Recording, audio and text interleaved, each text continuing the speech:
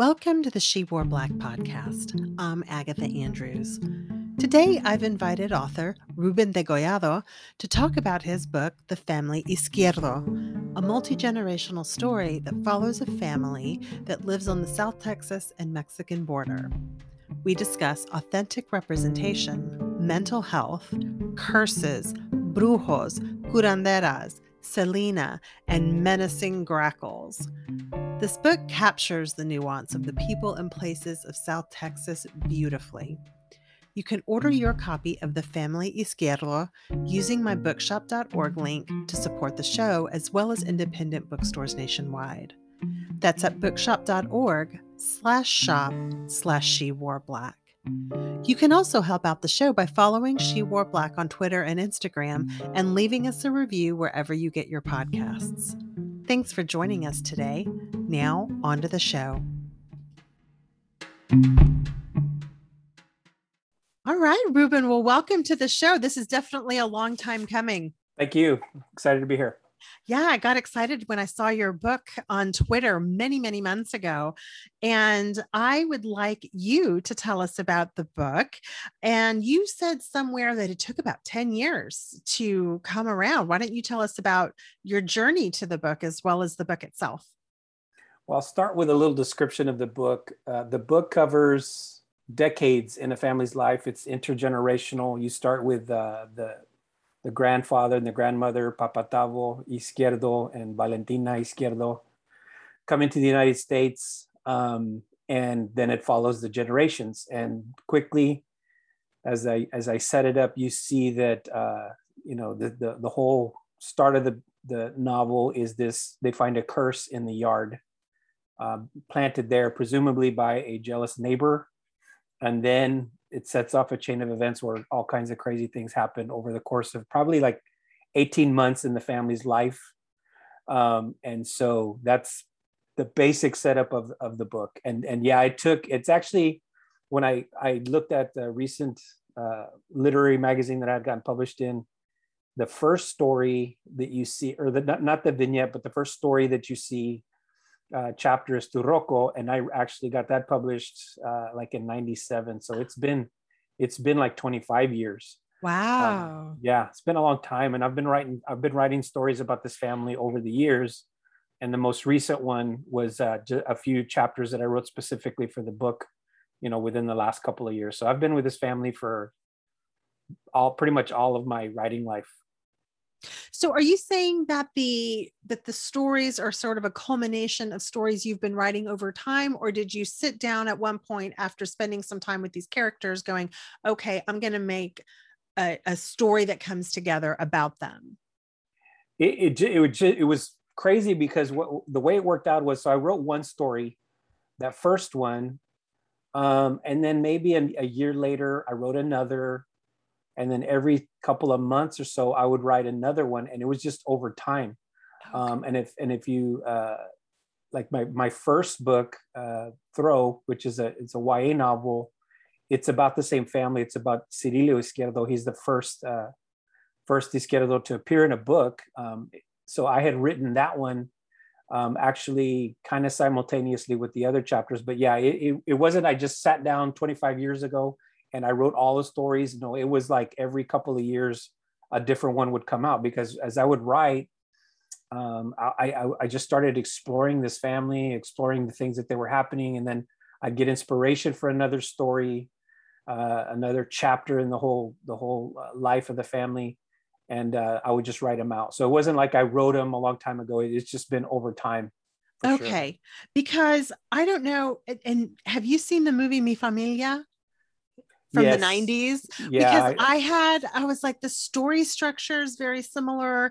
And I have the same sort of affection for every member of the Izquierdo family that I have for every member of the Mi Familia family. People who don't know, Mi Familia, it starts off just like yours, with like a couple that comes from Mexico to the United States. And then it's multi-generational, kind of following various members around and, into the senior citizen life, if you will. It kind of culminates like when they're grandparents, and it's like they've all kind of completed a story. And the family Izquierdo has very similar vibes. And so I have like such affection for all of them in the same way that I did for everybody in Mi Familia, which I saw probably 4,000 times, because that came out at a time in the 90s where we were just starting to see actual Latino representation in Latino stories, because to that point they were always getting Italians to play Latinos, and so you have like House of Spirits, and the only Latinos cast are like Antonio Banderas as the gardener, and like and he's Spanish, right? Right, exactly. And then they have somebody else, I'm forgetting her name, but she was very famous, play the maid. And like to this point, it was never actual Latinos in Latino roles or Latino roles with dignity. It was always something like a servant in some way. So Mi Familia came out, and Desperado came out, and like Water for Chocolate was the big one for me as well. Man, I watched that one and read that book over and over. So it was like at an important time where I was kind of just discovering Pride, because to that point, Gen X was really suffering from erasure of our culture. We had to, at least in my experience, like be nothing. Like we were never going to be white, and we were never trying to be white, but we couldn't be Latino either and be like accepted by our teachers fully, or like looked at for jobs in the same way, or even trying to get into school or any kind of competition that you were doing. Like everything, you had to have this like erasure of culture. So in the early 90s, when these things were coming out, Mi Familia, like Water for Chocolate, all of this, I was like, oh, you know, my mom worked so hard to like instill this pride in me, and now I'm seeing actual representation. And it speaks a lot to what real representation means. You know, there's this sort of performative thing, I think, that publishers and movie makers and stuff still want us to do. Yeah. Then there's authentic representation, which I found in the family Izquierdo. And I relished the experience of reading this book in the same way that I did with first coming across those movies in the early 90s, because it's still something we have to fight for, authentic representation. Yeah. I don't know what you think or feel, or what your experience was about that. Well, you know, it's funny that you mentioned that film, because there are a lot of similarities, and I didn't actually see the film until probably, I want to say about 10 years ago. Oh, okay.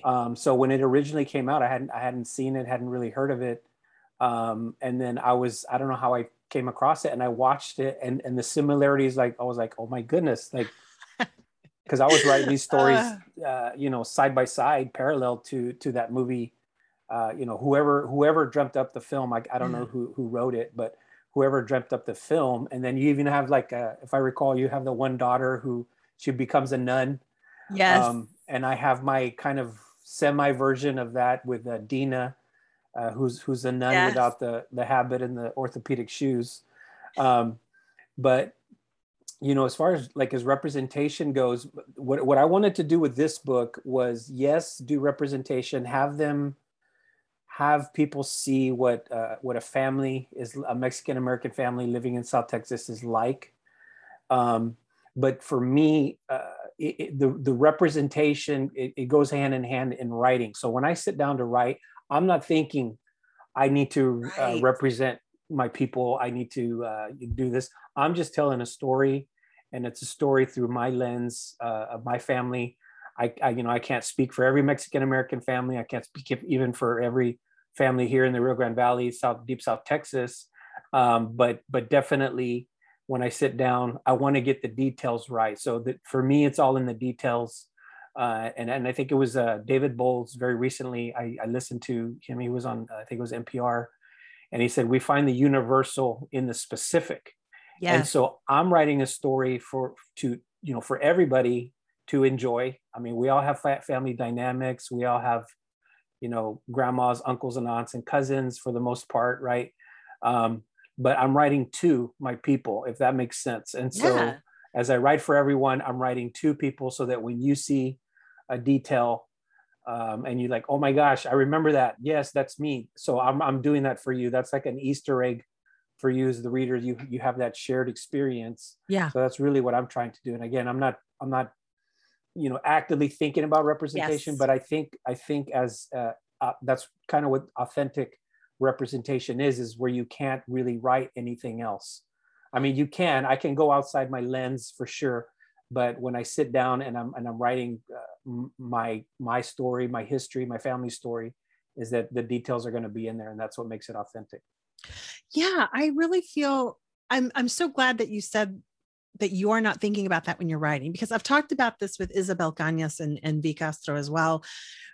There is still performative expectations people have of us, and it drives me bananas because we want the freedom to sit down and write stories just like anybody else without having to think about, well, what do they want to see from me? Do I have to throw one of these names in, or do I have to Mhm. throw in, like, because the thing is like, it feels very cringe when you read it as a Latino and you see something that you feel is like was thrown in there to appease some white gatekeeper who's Mhm. like, okay, if you're going to be the brown writer, like for our line, you have to do this, or this is what people expect to see. And then there's danger in that. There becomes Mhm. caricature, and I did not get that when I read your book. And I don't get that when I read V. Castro or Isabel Cañas. I feel Mhm. like those are people writing who they are, what they see. And because of something you said very specifically that I was very struck by when I read your book,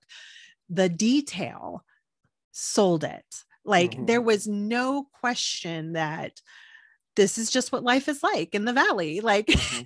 I know the Mercado Zaragoza. I know the Mission de San Juan, and I knew these, and not only that, I knew moments like when he got to pick the beef jerky from the jar, like how that was somehow better. Like, oh, I did that as a kid too, and I Yeah. know the difference, Yeah.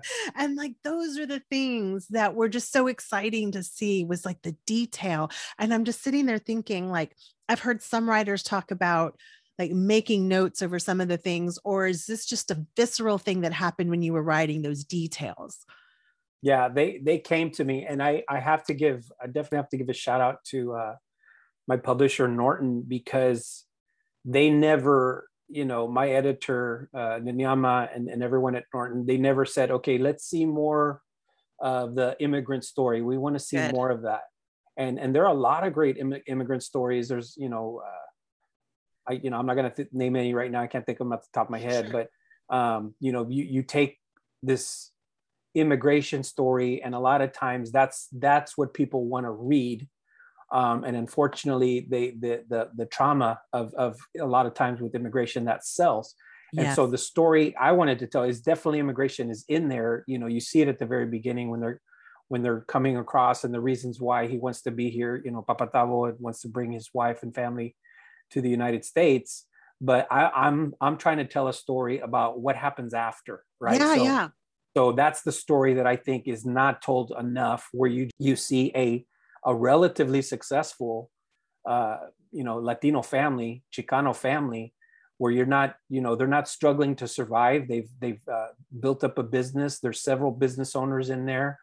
So much so that one of them is able to give his daughter a Mm-hmm. quinceañera that's worth thousands of dollars, right? So that's the kind of story I wanted to tell, is like what happens after this post-immigration period. But you're still seeing the effects, right? So that's the other thing is, the whole story, which I don't say in the novel, but it's kind of implicit there, is that there's this idea of immigrants that we have to fight each other to get the resources, right? So that's kind of the reason why this neighbor is jealous and has, cursed them, because he's envious of the success his neighbor has had. It's interesting that you say that too, because that's just one of our stories, really. Because, for example, when I read this, I felt like I knew these people. Like I'm like, I know exactly who these people are. And I pictured my version of them, of each of every character. And what's interesting about this though is that this was very much like my mother's family, but my mother's family has been here for centuries. And so Mm-hmm. what people don't always realize is that we don't always have an immigrant story. A lot of times, like in my mother's entire family has been here since before this was Texas. I mean, it's all colonialism, but her, like, their story has been here since like Texas came or the US came to them, not the other way around. Yeah. Yeah. And then with my dad's story, like his family, my grandparents are first generation. My great grandparents came from Mexico, but their story's so different, and their dynamic is so different. Like we would go to the valley. So I knew all these places that you wrote about. We would go to the valley to see both my dad's grandparents, my great grandparents, and then my mother's brother who moved to the valley. But my great grandparents were all like, that family is very stoic. We don't do the hugging. We don't do that. I mean, it was very like quiet and very like they're all, and I mean, the thing is, I'm the same way. If I'm honest, like I'm a hermit. And like being social, it takes a lot of energy for me. Like I'm exhausted after a podcast because it takes a lot of work for me to be social. Whereas my mom's family, they do the hugging, they all gather around, they do the parties, they have the music, they all dance all the time, So like but their story, like it's wild because they're the ones, my dad's family is the one with the immigrant story, but not my mom. But my mom's family is the one I saw in the Izquierdos. So people don't understand like how diverse and rich and nuanced our culture is within these borders. Yeah, for sure. And I completely relate to that because I also had like so if I had to pin it down, like the Izquierdos would be more like my dad's side of the family. And then the other side of the family, which is unexplored in fiction for me, at least, is my mom's side, which very established in Hidalgo, Texas. My grandfather was a deputy marshal with the city of Hidalgo, very much a part of the community and had been there for generations. And so it's the same type of situation. They were there before Texas was even Texas, or part of the United States. And so you see the dichotomy between the two families, and there's just all kinds of stories that I don't think people get when they think about Mexican Americans along the border. They don't see that a lot of times. What I love about that part of Texas is how fluid it is. When I go to the border with my family, like of course we cross over, and it's just like something you do for the day, and you come back and then like you park your car, you go in, you get your avocados that they have to cut down the middle because you can't bring the seed, and they put the chile in the middle and they bring it back, and it's the greatest thing you've ever had in your life. But that's why I knew like the specific, I know Reynosa and Progreso very well because I spent a life crossing over, and it was nothing. It was just like going to the mall. It's just something you park your car and you go do, Yeah. Every day, every weekend, like I said, you see that scene where he takes the family to the mercado, and they're there buying toys, they're there buying yes, medications at the boticas in Reynosa. And it was one of those things for us anyway growing up, is because like I said, my parents lived in Hidalgo, is that we would go over just for the day and go shop, and it was no big deal. We just walk over, and we felt at home on both sides pretty much. Something I love about one of your characters, because and again you show the complexity and nuance of like Papi Tavo, because he's got a personal struggle, whether like it's anxiety, and he has, because going back to the brujo and the curse and everything else, he has this anxiety. He's worried about protecting his family, but you still you don't show him as just that. You show him as a father, as a wonderful neighbor.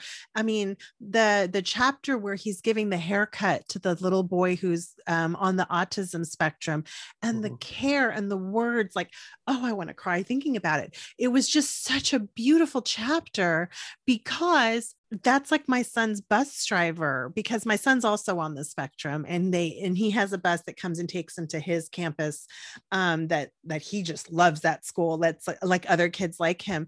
But that driver, I was like, he's Papi Tavo, because he talks like he has all the same kindness and nuance and understanding and gentleness and everything, but he has also got his own demons. And I love that you made him a whole person.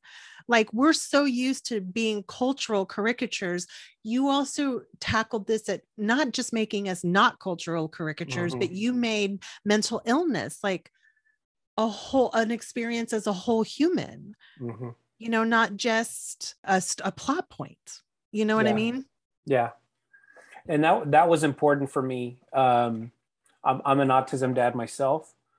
And so I wanted to show a couple of different things. So you see those vignettes and they're like memories. There's these snapshots of Papa Tavo, who he was prior to the main narrative. And so that, to me, that was very important, very crucial, because you see what I wanted the reader to see what has been lost, right? Yeah. So you have Papa Tavo now, and he's struggling with anxiety. He's struggling with, all these things that he's feeling, and he's not able to always communicate those in the present.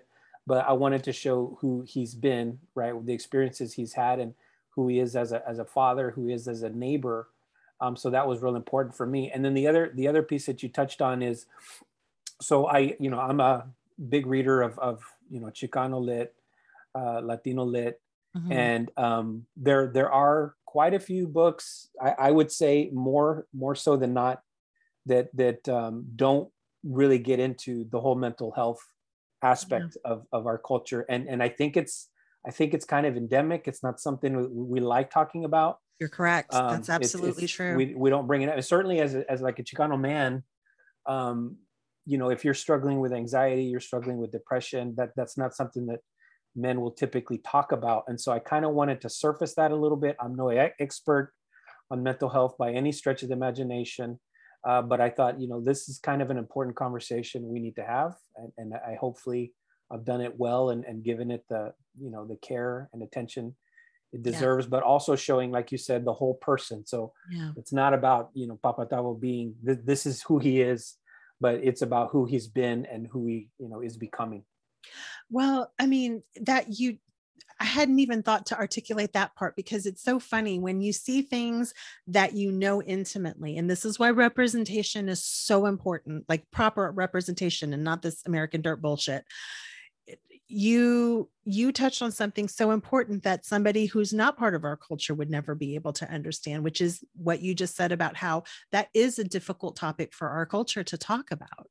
And it's not, and I'm like, yeah, you know what? Until you just articulated it, I'd never even thought about that, but it's absolutely true. And you just already that made a million bursts of things in my mind happen, because I'm like, I can think of all the different people who have actively not wanted to talk about it, but it is absolutely true. And I think what you did with this book then is made that a very safe conversation. And so thank you for doing that, because if that was a conscious decision, not only did you do it well, but you did it beautifully. Thank you. And you're welcome. It was important to me to make that as well done as I could. It was beautiful. I'm thinking also of when they go to the Mercado in Reynosa, and is it Celio? Cirilo. Yes, that wanted the knife. Yeah. And it's something interesting. I thought that was a really interesting chapter. And then again, how we see that knife throughout the book, because, we're always connected to knives, right? And people always yep, Mexicans and their knives or whatever.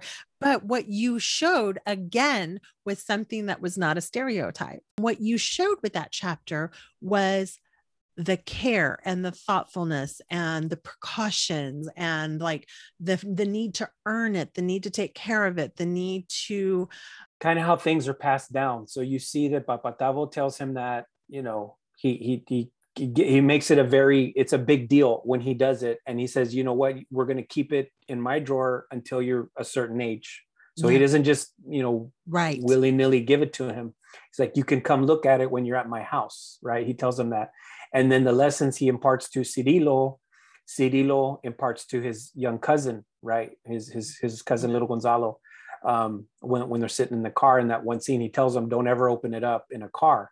And then you see, I won't give it away what happens there, but you see that whole thing turned on its head, in that there is, I think there's a good kind of masculinity that you see represented throughout the book. Yes. But there's also this toxic masculinity that can creep in if we're not very careful. Because to me, like you take Papa Tavo, he's got great tendencies. He's a provider. He cares for his family, which in a lot of ways he's paternal. He's those are some good masculine traits, I would say, but it can easily turn into the other thing of being toxic, which you see somewhat in that end of that chapter.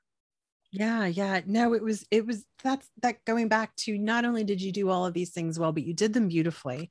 And I cannot recommend this book enough. That's, you see me I've been retweeting all of these things that you keep posting, because I'm like, it's great. I hope people pick this up. Thank but you. Let's go back and talk about, I sent this to you in a message, because one of the first things you said to me when I asked if you wanted to be on the show was that it's not a horror book, but I told you that I felt I wanted to have you on anyway, because of course I do. You're from Texas. Of course I want you on the show, and from South Texas too, the same people I know. Mm. But what I love about your book is that it shows an element of our culture that we embrace, but we don't see it the way other people might see it, which is you have the curses and the curanderas, and even with religion is scary to me. I went to Catholic school, and I mean, like, I saw the various relatives with those same prayer rooms that you have in here, and like pictures of Jesus scared me because there was always thorns and there was snakes and stuff in there too, and there was like this kind of weird punishment thread in my brain, like, oh, I better be good, I just felt like I was like, these are things that people might find frightening, but we sort of embrace them in a way that is just who we are. Some people have asked me, like, well, why did you set up a Gothic or horror podcast? They kind of see a 49-year-old woman, and I'm like, it's just, it's always been there.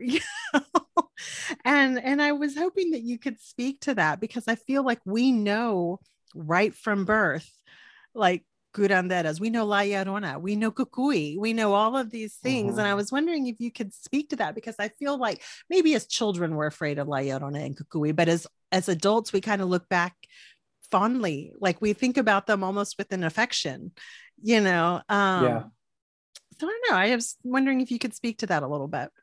I think in the Mexican culture, the veil between what we see and what we don't see is very thin. Yeah. It's gauze-like.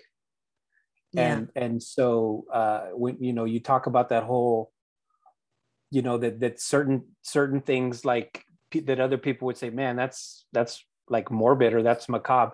It's not so much for us, because like for me, I grew up hearing stories of La Llorona, stories of, El Jinete Sin Cabeza, which is our version of the Headless Horseman, the Weeping Woman, like I said, La Llorona, the Mano Peluda, which is the hairy hand, which will come get you. And notice how I'm laughing, because I'm like, these stories, Yeah, it'll get your little toes if you try to get out of bed, and as soon as you get out of bed, it's gonna grab your toes and tickle you and take you away. So we grew up hearing those, and to me, they don't scare me as much as they're always, there's always a little caution there. And so I think the caution to me is that they're set up in such a way that we're going to show good behavior, right? They're cautionary tales, so that we don't sneak out at night and or the cucuy is going to get you, or what have you. But like the whole, and then getting to and I'm kind of jumping around here, but getting to the religion piece it is very much a part of our culture, right? So I couldn't write this book for me without doing that, because in my family we are very spiritual. A lot of us are, a lot of my family members are Catholic. I myself I'm like non-denominational Christian. And you don't see that interplay in books a lot of times. It's just this kind of okay, everybody's Catholic, this is where it's at. And it's not like that in our families. You'll have somebody who's a holy roller on one side, they go to a Pentecostal church, and then you have somebody who does go to the Basilica every Sunday at 5 p.m. So to me, just showing that how all those things play together was very important. But at the core of it is this idea that there's just all these different shades of our culture, right? But who we are as a people, we're not a monolith. Is what I basically one of the points I was trying to get across. Uh, that is one of the biggest things, that I took away from not just like your story, but even going back to Mi Familia. That's Mm-hmm. one of the reasons why I watched it so many times, because I identified with that too. And that, yes, our families are so complex and have every different kind of character, just like any other family would. And then, which means that we as a culture are not a monolith, Mm-hmm. but yes, we have common threads and common things that we're aware of, like aesthetic or folklore or different things, but we are still individuals. And kind of going back to that idea of caricature, like when we're not representing ourselves, or when we're writing in a way where we're trying to appeal to what people think we will be, which is why, and I said this in my interview, like Isabel Cañas and I were talking about like how much Sandra Cisneros hurt our feelings with her response to American Dirt, because she's like, well, if it means that people wouldn't pick up a book about Latinos, that, if they'll pick it up, isn't that a good thing? And we're just like, because the thing is like, if I never read another book that has cartels in it ever again, it will not be soon enough. And the reason why I'm going to separate Gavino's book from this is because he is putting a mirror on the US, saying, hey, you're the one supplying the guns and you're the one that are demanding the drugs. Like he's got an entirely different spin that people aren't like, they're not ready to have that conversation. Mm-hmm. So that's why I feel like his book is different. But like, going back to like growing up seeing Miami Vice and all of that kind of, like, God damn it, if I never see another one of these cartel stories again, because we're more than that, and like I talked about, I don't know if you ever watched like those Alfred Hitchcock Presents growing up, but there was a Ray Bradbury story that they did that takes place in Mexico. And it's the one where like a man rents a grave space for a year, like, and his family can't pay for it when he dies after a year. So the guy digs him up and puts him in this like cave where he keeps all the bodies of people who couldn't pay for their grave space. So there's like a little boy that wanders in to find his dad. All of it is very Speedy Gonzalez looking. It's Mm. like the landscape and the what they're wearing and the way they speak and everything else. And I just remember seeing that as a kid, being so disgusted. I wasn't even scared. I was just disgusted with what I was looking at. That's what I mean about performative versus authentic. Like, you showed nuance, and you showed like diversity within a family of like neurodiversity and like every other kind of like socioeconomic diversity. Like, you showed all the things, and that's what happens with authentic representation. I just thought it was fascinating. Thank you. And so I have it's a big family, and I don't know if you saw the family tree. There's 10 siblings. So you have the grandmother, grandfather, of course, and then you have the 10 siblings, and they have kids, and it's at a very specific time in their life. So talking about representation, I created in such a way that I could have a canvas, Yeah. a large canvas, to be able to show that representation within the family. Because like even my family, I have family members at one end of I'm in Cameron County. I have family members in Hidalgo County. So we're all different. We live in different neighborhoods. But the deal is that when we come together, what's interesting is a lot of those differences, either they'll come up a little bit, but more often than not, what happens is that those differences go, slide away, and that we have our similarities. Mm. And so I kind of where I've kind of found that was I lived in Oregon for 11 years, and what I did not see at the time, and this was like in the early 2000s when I lived there, what I did not see was like a Valley Mexican American where we've been here for generations.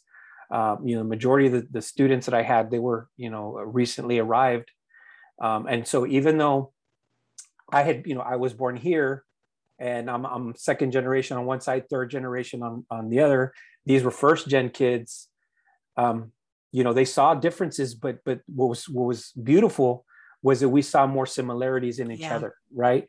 And then when I would get together with other educators, Chicano educators, we'd have one from Idaho, we'd have another one from the West Coast, we'd have a Puerto Rican person from New York. We would come together, and those differences really, I mean, we had them, but we found similarities. We found more similarities in each other, and we found strength and just power in that. Of just having those similarities give us, I guess, strength, and just being able to bond with one another. Yeah. Well, that's why, it's especially important that we support libraries right now, that we support in education, proper representation, cultural representation, because I know how it feels to not have that. My mom tried really hard to make sure that I had access to things that, looked like me, whether it was a book or a toy or whatever. And like when I was growing up, the closest thing she found was like Juan Epstein from Welcome Back, Kotter, who's not even Mexican. I had the Welcome Back, Kotter dolls, and then she just like started to, I'll just settle for a brunette. Like I'll take anything at this point, that just so that I could feel like I mattered, and so it was just like a real big deal for her when she discovered Sandra Cisneros and I discovered like Water for Chocolate, and I understand, like for a long time I was, again, going back to that idea of, well, you have to be nothing. Like it's really important for me and anybody listening that you really just go out of your way to support libraries and support, because a lot of it is literally about erasure of culture, and it's a concerted effort. Like it's an effort to do that. And that's the agenda. And I hope that your book kind of helps in that fight to make sure that we're there and seen, and it's all positive. Like, I just love it. Like this book is like cake to me. Like and what I mean by that, it's like, it's so delicious. I can't stop eating it. I want to go back in and read it again, So. And I've heard that, like some of the reviews that, and thank you for that, but some of the reviews I've heard are very similar, is that you don't want to leave the family. Yes. And so I kind of like it. And there's a lot of tough stuff that happens in the book. It's not all, parties and pachangas and piñatas, right? There's a lot of tough stuff that happens in the book, but at the end of the day, it's a family that loves each other. Yes. They have a great faith. They do their best. If there's a threat to the family that's outside, all those differences go aside and they focus on each other, right? Yeah. So that's kind of what I wanted to show is in some ways they're very dysfunctional, but at the end of it, really, the love that they have for each other, ultimately puts all that to the side. Yeah. Well, let's talk about two things before I let you go today, because I could really just talk to you all afternoon. So Same here, right? I know. There's two things in here that I want to draw attention to, because it's something that we see a lot if you're from Texas, but I don't know if people understand like why there's such big deals. Let's start with Selena. I think a lot of people kind of get the Selena thing, but like I'm from Corpus and she's only 2 years older than me. So I grew up seeing her every weekend on Domingo Peña. My grandpa would come over, my grandma would come over, and they'd put on Domingo Peña. And there's this like awkward 12-year-old, like in her little super shiny clothes, looking just like the guys in Menudo, because she had that little short haircut, And I would see her at Bay Fest, and I would see her at like all these different things growing up. And then now she's La Reina. Like she, like the whole, like the chapter where you talk about her is like someone's trying to convince the Catholic Church to make her a saint. And I'm like, she's past sainthood. She is beyond sainthood. And it's like just so funny because again, it's something that I always saw growing up and took for granted really until we couldn't take her for granted anymore. And then she like just grew and grew, and it was just amazing. Yeah. So for me, I at the time when she was popular, I didn't have that experience because Corpus to us was like 1,000 miles away, even though it's 2 hours. Yeah. It's but like it 2 hours, like, right? Yeah. But it's so far to go to Corpus. So I didn't have that relationship with Selena or her music. How I got to know Selena was through watching Puro Tejano. I don't know if you remember that show. There was I a show. do. My Puro grandma and Tejano. my aunts would watch that. Yeah. So that show was on, and you had Rock and Roll James, and I mentioned this guy, Rock and Roll James, and he'd always come out, hey, aquí estamos para celebrar, and he'd do a thing. Yeah. And then there was Johnny Canales, which I think it was on Sunday mornings. Yes. So Johnny Canales would always have different acts on. So that's kind of how I got to know her more peripherally. And of course, later on, when she unfortunately got murdered, she blew up. And so the whole impetus, like this story, the way this story came about, and just you said it very well, is you have this woman Lourdes, and you don't find out quite that she's writing a letter to the Archbishop of Brownsville to proclaim her to be a saint because she's committed these miracles.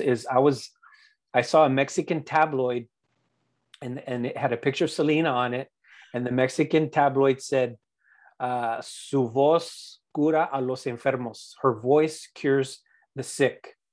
And I'm like, oh my gosh, that's a story. Yes, there is a story there. And so I pulled that. I still have it, right? I should show it to you. I pulled off that tabloid off of the rack, and I'm like, I read it, and I'm like, okay, I'm not going to tell this story, but there's a story here. And then you have what you have of this Izquierdo daughter dealing with this eating disorder, and then presumably being healed. But again, you'll notice in the stories that I do, there's always something going on behind the scenes, right? So is it the music that heals her, or is it Victoria praying over her? Right. And because you always have these little, what's actually going on here. So that kind of threw that in there. But yeah, I had fun with it. A lot of people like that story. And I definitely had fun writing it. Well, and I love that you were inspired by a Mexican tabloid. Like, that's perfection. That's absolute perfection. Oh yeah. I was like, oh, I got to do something with this. This is awesome. I got to definitely write this one down. I'm so pleased you did not pass that one up. So, yeah, and it's funny because again, growing up seeing her as part, like every weekend, and like again, every time we'd have these things called like Bay Fest or Buck Days, or just basically citywide festivals, like she was always there, Mm-hmm.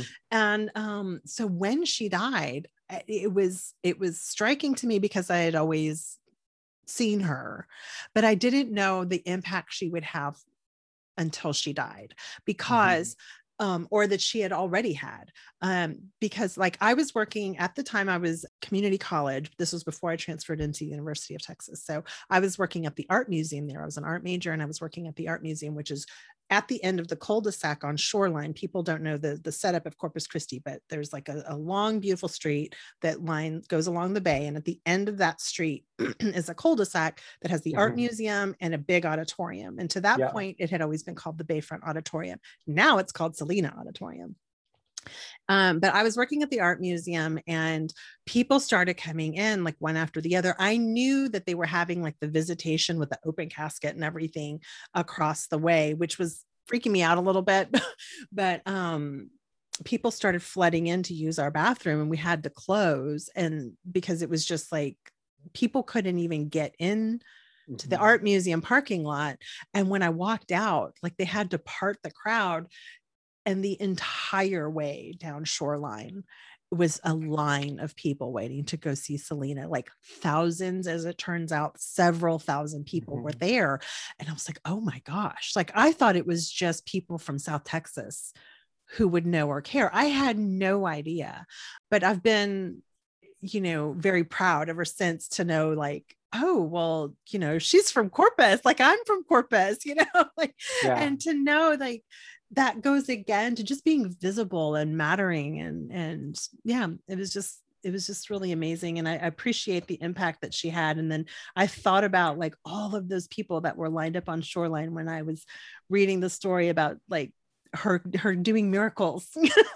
Yeah. I was like, that's amazing. I loved that.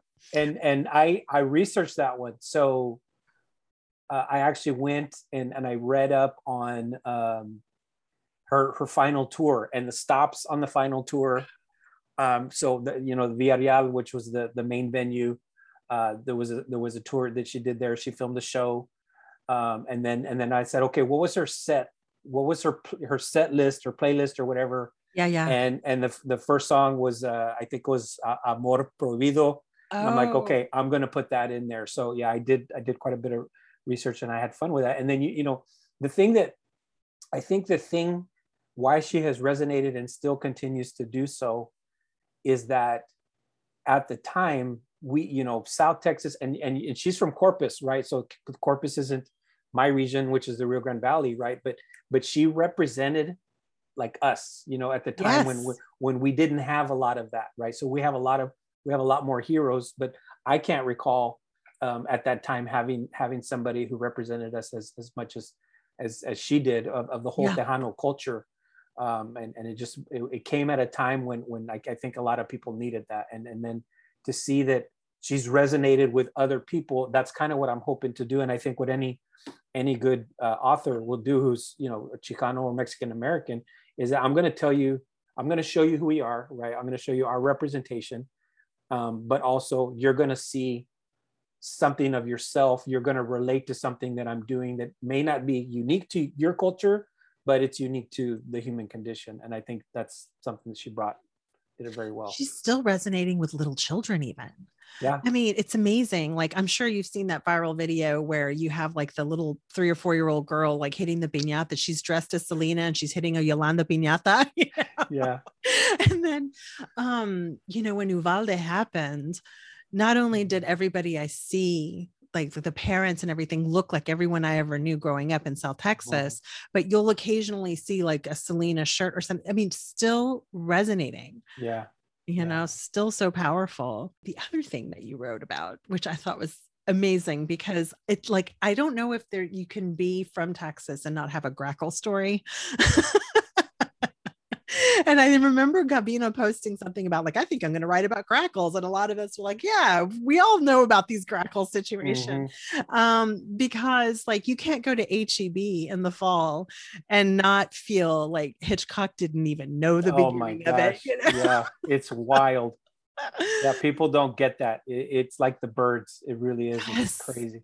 It's so loud when you see them, and like I mean, and they're everywhere, not just at HEB, but HEB is, for whatever reason, one of the places like where they love to hang out. And so like if my son goes with me to HEB, he has to put his noise canceling headphones on when it's grackle season, because the grackles are so loud. And for people who don't know, they're these kind of bluish black birds. They're not crows and they're not ravens, but they're like smaller version, like they're not even the same subspecies or whatever. Like they're not corvids, but they're these black menacing little creatures with yellow piercing yellow eyes, right? They have these yellow eyes. And so that's another thing. I'm like, you know what?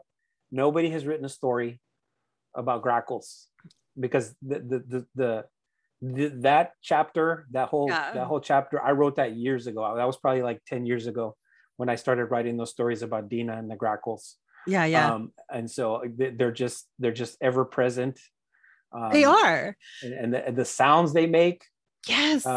And so that, like, I had to, because I wanted people to understand what they were. I wrote, I don't know if you remember, I wrote that little definition of the sounds that they make, the different croaks and their piercing yellow eyes, the clicks, all the sounds.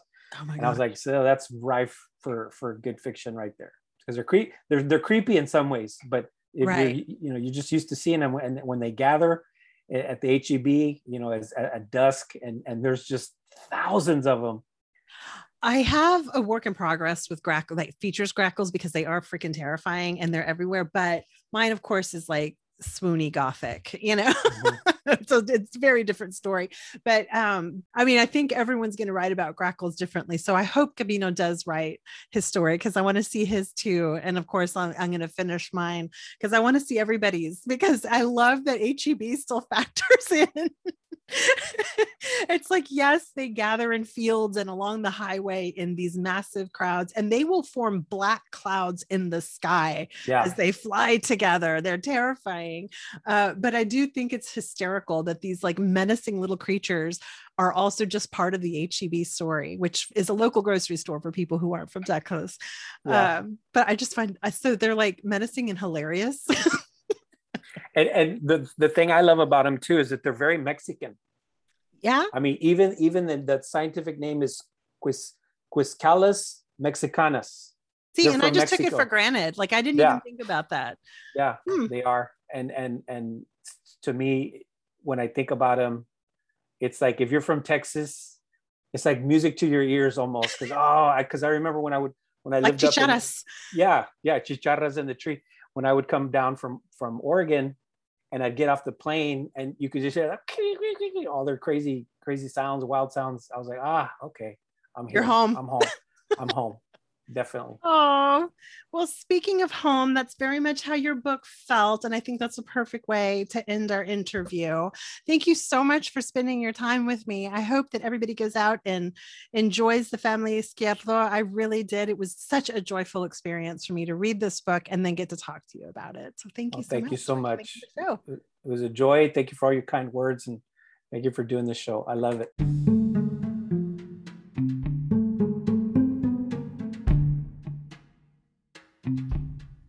Thanks for joining us today on She Wore Black.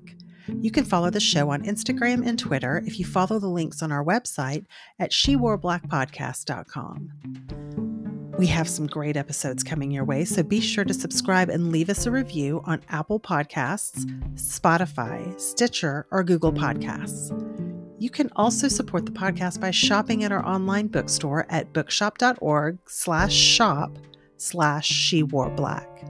Every purchase you make through our storefront, be it the books on my lists or any books you find in a search from our front page, will support the cost that goes into show production, as well as supporting independent bookstores nationwide. Thanks again for joining us today, and happy reading.